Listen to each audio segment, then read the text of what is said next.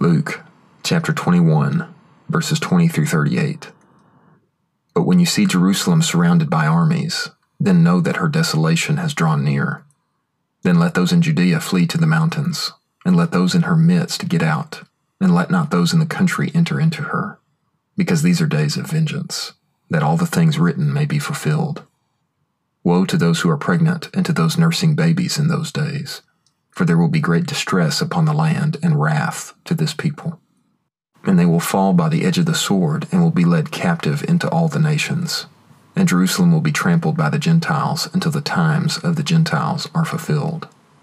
And there will be signs in the sun and moon and stars, and upon the earth anguish of nations and perplexity at the roaring of the sea and the billows, men fainting from fear and expectation of the things coming upon the inhabited earth, for the powers of the heavens will be shaken. And then they will see the Son of Man coming in a cloud with power and great glory.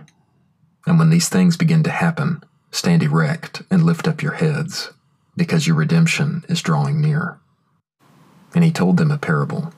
Look at the fig tree and all the trees. As soon as they sprout leaves, you see it and know of yourselves that the summer is already near. So also you, when you see these things happening, know that the kingdom of God is near. Truly I tell you that this generation shall by no means pass away until all these things happen. Heaven and earth shall pass away, but my words shall by no means pass away. But take heed to yourselves, lest perhaps your hearts be weighed down with debauchery and drunkenness and the anxieties of life, and that day come upon you suddenly as a snare.